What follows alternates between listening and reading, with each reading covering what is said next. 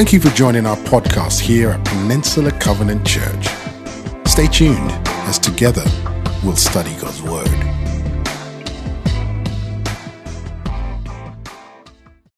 He turned around in the crowd and asked, "Who touched my clothes?" "You see the people crowding against you," his disciples answered, "and yet you can ask, 'Who touched me?'" But Jesus kept looking around to see who had done it. Then the woman, knowing what had happened to her, came and fell at his feet, trembling with fear. She told him the whole truth. He said to her, "Daughter, your faith has healed you. Go in peace and be freed from your suffering." Amen. Gosh, I almost feel like we could close in prayer right now. I mean, wow, Ian, that was awesome. Jesus, that was awesome. So good. Well, it's so great to be with you again, PCC. I just love coming. And I have to tell you, when Gary and I were talking about this Sunday, and I was hearing all about this series, and I was so excited, and then I said, "So which one will I be preaching on?" And he said, "The bleeding woman." And I was like, wow, okay.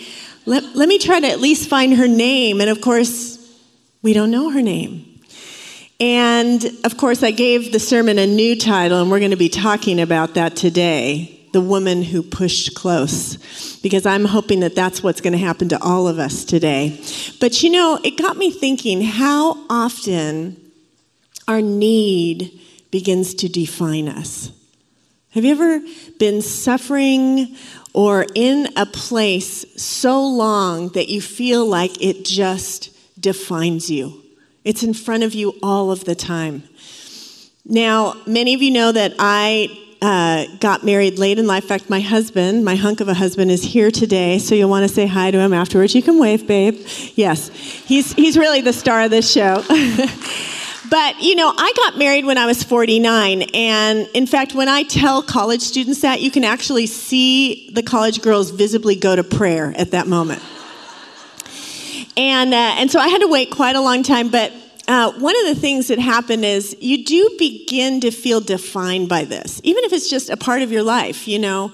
I sort of felt defined by it. And then when I turned 40, I don't know if some of you will remember this, but a movie came out starring Steve Carell called The 40-Year-Old Virgin. Well, now I was seeing it on billboards all over the city. And I'm like, really, God? I mean, like, I need this. And then the worst part about that movie is it kind of caricatured this idea of waiting to have sex until you're married as like you were somehow arrested in your development. Like, what's wrong with you? I mean, Steve Carell played with action figures, and he was a 40-year-old man. And so, you know, it was like a knife that sort of just went in and twisted. And I don't know how many of you feel this, but I was thinking, you know, the bleeding woman, this woman who becomes known by her condition, this condition that defined her.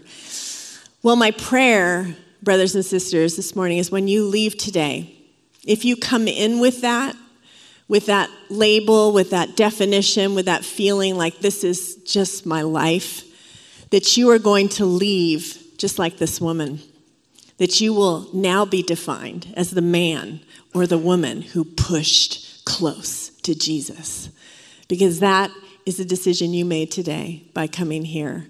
And for some of you, you deserve a congratulations, because I know what it's like to get yourself out of bed and into church on the mornings where you feel like it's been a long time since I've seen God do anything. I don't know where he is right now, but I am still going to get myself up and go to church and get next to Jesus. And we're going to learn by looking at this passage. And I would just invite you to go ahead and walk through this passage. If you have a Bible or your iPhones, you want to do it that way. But I'm going to be just lifting some observations from this passage that I think can really help us as we're thinking about healing, as we're thinking about times in our life when we wonder if Jesus even cares or knows or sees what we are facing. The first thing that I'm going to talk about is the woman. And really, in this passage, we see this woman, she made three choices. The first, we see that she made a choice to persevere. Now you say, well, how do you know that, Lori? How do you know? I mean, what choice did she have? No. You can read in this passage in verse 26, she suffered a great deal under the care of not one doctor, many doctors, not paying part of what she had, paying all of what she had. We are talking about a woman who for 12 years tried every single thing she could. She did not give up. She kept going. Well, this doctor didn't work. I'm going to go to another doctor. And I'm going to try another doctor. And I'm going to spend more money. And I'm going to take all the help that's available. And nothing happened to change her condition. And yet, she somehow had the wherewithal to say, I am going to get up today. I've heard this man Jesus is going to be near where I am, and I'm going to get myself to where he is. 12 years of suffering, but she persevered for this moment. And then another decision that we see that she made is that she chose well. She came to be where Jesus is. Some of you chose very well today by coming to be with the people of God, to worship. And man, I just felt like I was at the throne just a few minutes ago, to be near to this Jesus. But you know what? It's hard to make good choices when we're in a season of suffering. It's hard. It requires bravery, because the temptation is to say, you know what? God's not doing this for me, and so I guess I should just do this for myself. And there's all kinds of choices we can make that are not choices where God is necessarily in them or leading you, but you're just saying, I've got to fix myself because God's not doing it. And I can tell you there were lots of choices in my huge, long season of singleness, especially because I longed for this in my life.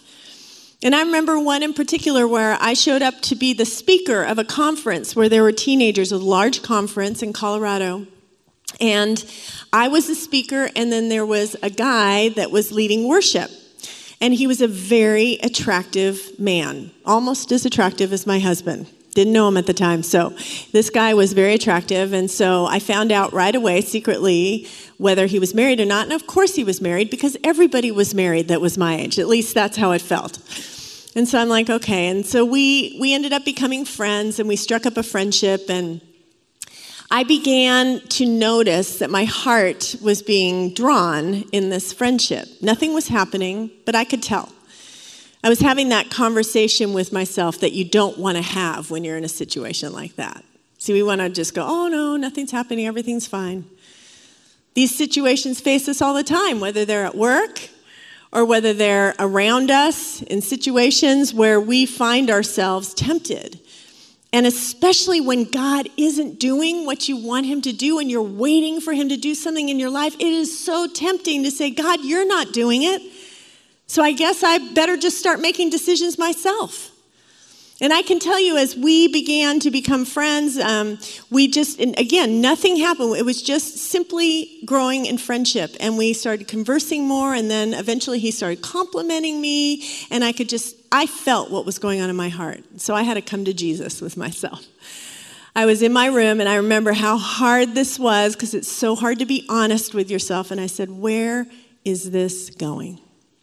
And I'm telling you, that's the only question you have to ask yourself when you're facing temptation.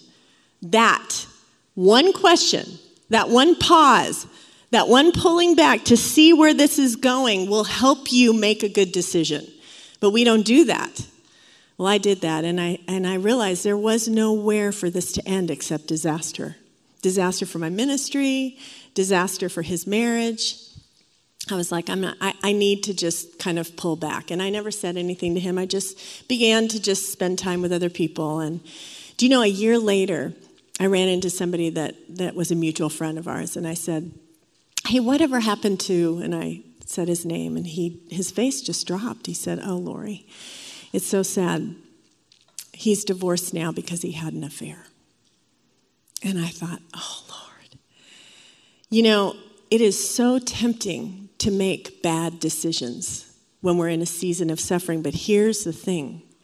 when you make a bad decision, it might be immediately wonderful, but then it just creates more problems in your life. And some of you are sitting in those decisions, and I'm here to say, and please hear me if you are, we have a God of grace, a God of new starts, and a God who works that decision right back into your life. All you have to do is say, God, I want to do it right now, at any given moment. In fact, our wrong turns can become our testimony. That's what I've seen God do. But, brothers and sisters, if you are this side of a decision right now, that you're thinking, you know what, God's just not doing it. I'm so tempted to move forward when I know there's a little voice telling me no. Let me just implore you to remember this woman and choose well. You just keep drawing near to Jesus, and you keep drawing near to your friends that know Jesus so that you can experience him. And this is what we also learned about this woman, is she didn't just come and stay in the background, man. She came and pressed in close. Now, I have a theory about churches. The emptiest place in a church is the first 2 rows. Have you ever noticed that? I'm going to have a challenge for you, PCC. Sometimes drawing near to Jesus just says, man, I do not want to miss Ian and the worship band. I am going to get myself into the front row. Church is a little bit different from the front row. Now, this is no judgment on the back 2 rows. Let me just say, some of you are like, oh, great. I sat here for the first time, and now she's calling me out. No, because I know sometimes you just slip in, you're not even thinking about it, and all of us can engage in worship, but sometimes we have to make a choice to move in. What does that mean in your life? Maybe it means saying, I'm going to show up at this thing. I didn't think I wanted to go, and I'm not sure I want to go, and I'm not sure I'm going to know anybody there, but I'm just going to go because I want to be around the people of God. Maybe it means getting involved in a ministry that you might not have time for, but you're like, I need this in my life. I need to make this choice, and you'll be amazed how Jesus will show up in your life when you engage in ministry, when you engage in the work of God. God is there. So those were the 3 choices this woman made. And now here's where we're going to take a turn, because that's all she did to be healed. All the rest is about Jesus. And maybe that's a word to those of you who think, well, maybe I'm just not doing it right. Like maybe I need to be more perfect. Maybe I have blown it too much, and so God's not working in my life. Have you ever done that? I know I've done that. It's like a bargaining thing we do with God. Well, I'll do this, God, if you'll do this. God doesn't work that way. He's all about grace and love and healing. But what we're going to learn from this passage is that sometimes his healing looks very different than we think it's supposed to look.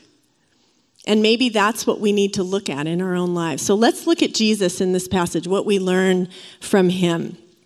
The first thing is he felt. We see right there in verse 30, he felt power go out from him. And so he stopped and he said, who touched me? Now you can imagine the disciples were like, who touched you? There's a crowd of people around you. Everybody's touching you. He's like, no. Because Jesus never sees the crowd. You all come today and you look around. There's some people you know. There's some people you don't know. But I want to tell you something. God knows every single one of you by name. He has numbered the hairs on your head. He knows what you face in your story. He knows some of you. It took courage to come here to church today. He knows what you have been through. He knows you as an individual. And Jesus was in that crowd and he felt that woman's touch. I love this. And so that's what caused him to do what he does next, which is he saw. Verse 32, I love this. He kept looking for her. Can you imagine this woman? Do you think anybody was looking for her? Jesus stopped everybody to look for her. He is the God who sees us. And this isn't the first time that we see this character quality of God. Because if you look back in Genesis 16, another story in the Old Testament, it's the story of Abraham and Sarah. And I know I've alluded to them before. Abraham and Sarah were the couple that were told they were going to have a baby at 80 and 90 years old. Now, I'm telling you, I've said this to my husband, if God came to us at 80 and 90 and said, you're going to have a baby, I would not think it was good news. But Abraham and Sarah, they were so excited because they had been waiting so long. So you can imagine their anxiety. I mean, they're already old, right? And this thing didn't happen for 10 more years because that's the kind of God we have. He's just not on our timeline. So this couple, man, it's been 3 years, and Sarah does what all of us would do. Okay, God, you're not doing it, so I guess I'm supposed to help you. Have you ever done that with God? Okay, you know what? I guess God wants me to do it instead. And that's partly true. He does work in and through us, but sometimes we know that we're just done waiting for God. Like he's not doing it, so we're going to do it. And that's what Sarah did. She's like, well, okay, I guess we're just supposed to have a baby the way other people do. Maid servants had babies, and, I guess we're supposed to have our promised child that way. And I always want to picture the conversation between Sarah and Abraham at that point. Honey, I guess you're going to have to sleep with Hagar. I could just imagine Abraham, sleep with this beautiful woman? Are you sure, honey? I don't know what the conversation was, but anyway, it happened. But who was the victim in this story? Hagar did what she was told. Hagar got pregnant. And then Sarah starts mistreating her. And she runs away. Can you imagine how that felt? Maybe some of you know how that feels. You are suffering because of other people's choices.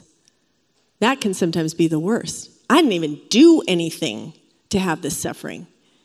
And you are suffering because of other people's choices. And you may feel alone, but here's what Hagar discovered. She ran into that desert all by herself. And if you read Genesis 16, it is so beautiful because you're following the story of Abraham and Sarah, and then all of a sudden it takes a left turn. And you end up going into the desert with Hagar because God follows Hagar into that desert. And he says, you're going to be okay. In the form of an angel, he says to her, you're going to be okay. You're going to have your child. I am with you. I know this is not exactly all that I had planned for Abraham and Sarah, but I'm going to graft you right into this story. You are not forgotten, Hagar. I am with you. And do you know what Hagar names God? She's the only person who names God in the Old Testament. And here's what she names him. The God who sees me. You are the God who sees me, even if I feel like you don't. Where are you? I don't know where you are. You're not doing what I want you to do.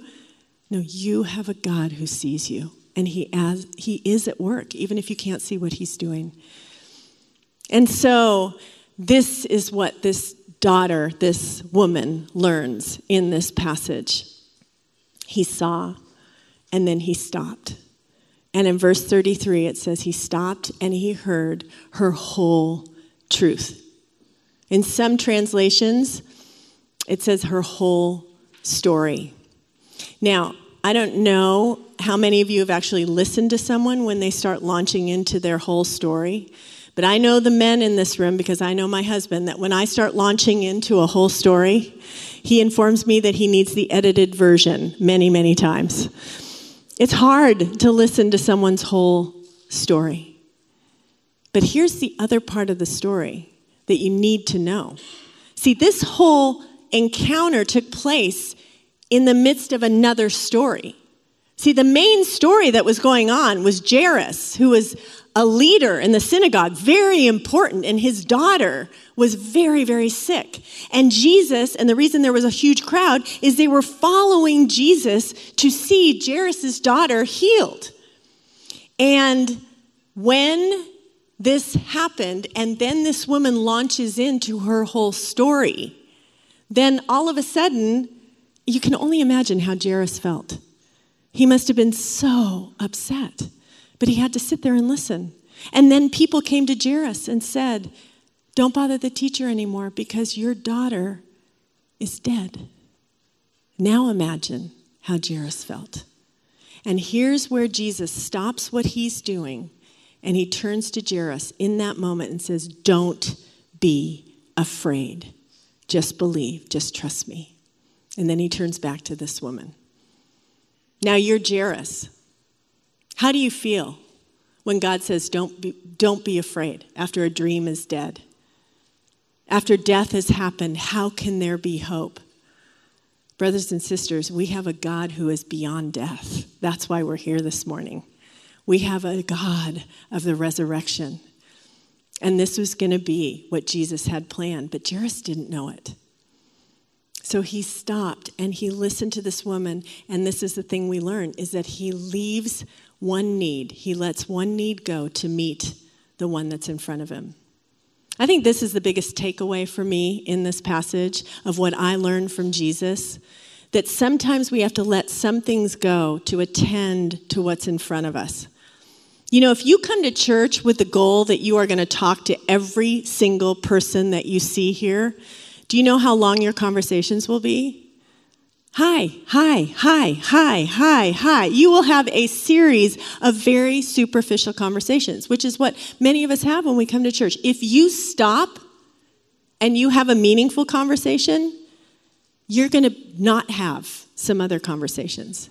You're making a choice. And I maintain that one of our greatest ministries on a Sunday morning is the ministry of listening. There are some people here that need to be heard. And whether it's 5 or 10 or 15 minutes that you could take with one person, I believe that sometimes God wants us to do that. That's what happened to this woman. She was listened to. And that really brings us to the last point of the sermon. That really, in fact, Jesus was healing more than what was seen. Did the woman get a physical healing? Yes. Immediately, she was healed. Her bleeding stopped. Now, immediately after 12 years. 12 years of suffering, and then immediately. That's how God works. You never know when he is going to heal, and especially physically. But here's the thing about physical healing. I started thinking about it. Physical healing is incredible. I mean, it really, I'm sort of intrigued by it. When I see it happen, when I see God do it, it's amazing. We all want that, right? It's miraculous. But it's temporary. Because even if you're healed physically, guess what, brothers and sisters? You're going to die. I've read the statistics. 10 out of 10 die. We are all going to die. So it's just a temporary. I always think about that with Lazarus. He was raised from the dead, and then he died again. Poor guy, twice. That's our story. But God doesn't end with our death, because Jesus Christ brought resurrection into our life and the hope that we have after we die. And so the thing is, the woman was healed of her condition, which is wonderful. But you know what the woman was also healed of? Her self-esteem. Because in this encounter, this woman who came low on the totem pole, bleeding, couldn't go into the temple, had to be isolated, not around anybody, poverty, just the lowest of low. And all of a sudden, she's the most important person in the crowd. Everybody's listening to her story. I mean, he didn't dismiss the crowd on this one. It's Jesus listening to this story and everybody else, whether they liked it or not. This woman became the most important person in the crowd. Now let's think about Jairus. So Jairus thinks his daughter is dead. All hope is gone. And it's really interesting if you look in the passage, because Jesus dismisses the crowd and takes Peter, James, and John. That's it. Peter, James, and John, and Jairus, and goes to the house. Jairus didn't need a public healing. He already got a lot of attention in his life. What he needed was dependence. You think about him. He was rich. He had people following him, probably doing what he wanted all the time. He had all these people going to Jesus going, come on, you got to heal Jairus' daughter. Jairus had it all.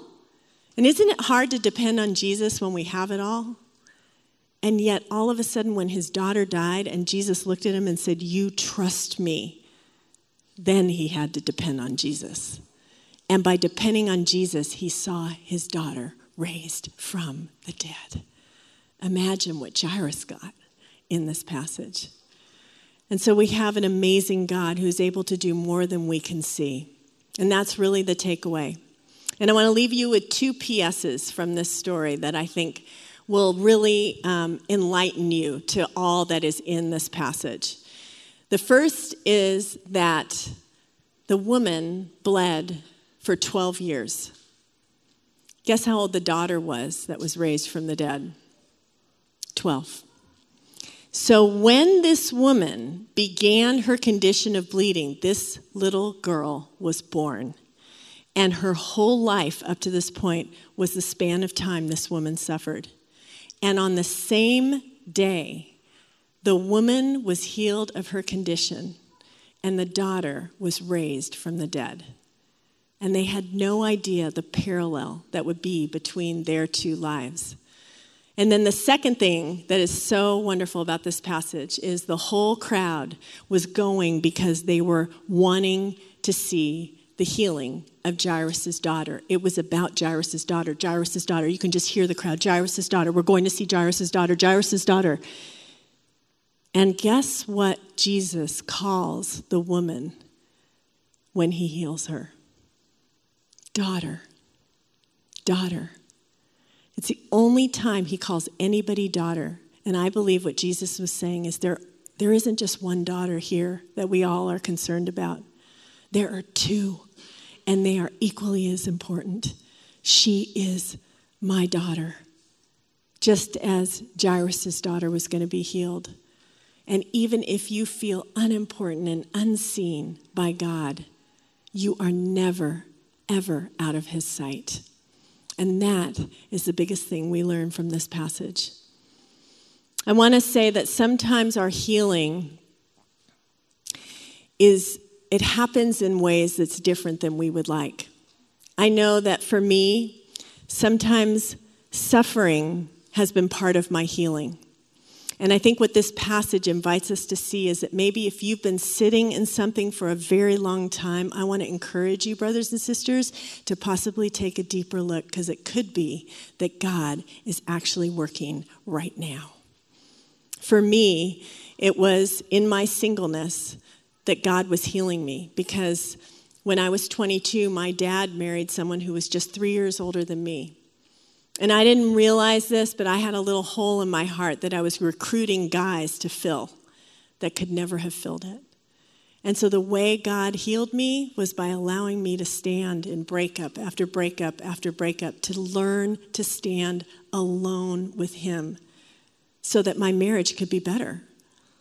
And so that was a healing that was taking place in the suffering. So God heals so many different ways. And what we want to invite you to receive this morning is whatever kind of healing he has for you, because he is a God who is still doing that. So I want you to pray right now. Let's pray. And as your eyes are closed, if you need a healing in your life, would you just slip up your hand right now with everybody's eyes closed? If you need some kind of healing in your life, just raise your hand. God sees you. God sees you. God sees every hand that is raised. And so, God, we pray for the healing that is desired, that is needed, that maybe isn't even being seen right now that you're doing. God, we pray for your Holy Spirit to work and move just as we've seen in this passage. The power then is the power now. You are still at work and you still heal. And we are claiming that, and we're going to move close and we are going to reach out to you. And even if it takes 12 years or 24 years or however many years, we're going to keep holding on to you and believing. And then it happens in an instant. And we've seen it. We've experienced it. God, we believe it.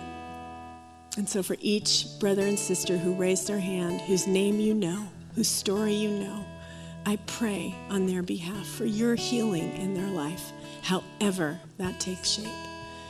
And it's in the powerful name of Jesus that we pray. Amen. Thank you for tuning in to our message podcast here at Peninsula Covenant Church. We would love the opportunity to connect with you more. We are located in Redwood City, California, and you can find us online at wearepcc.com.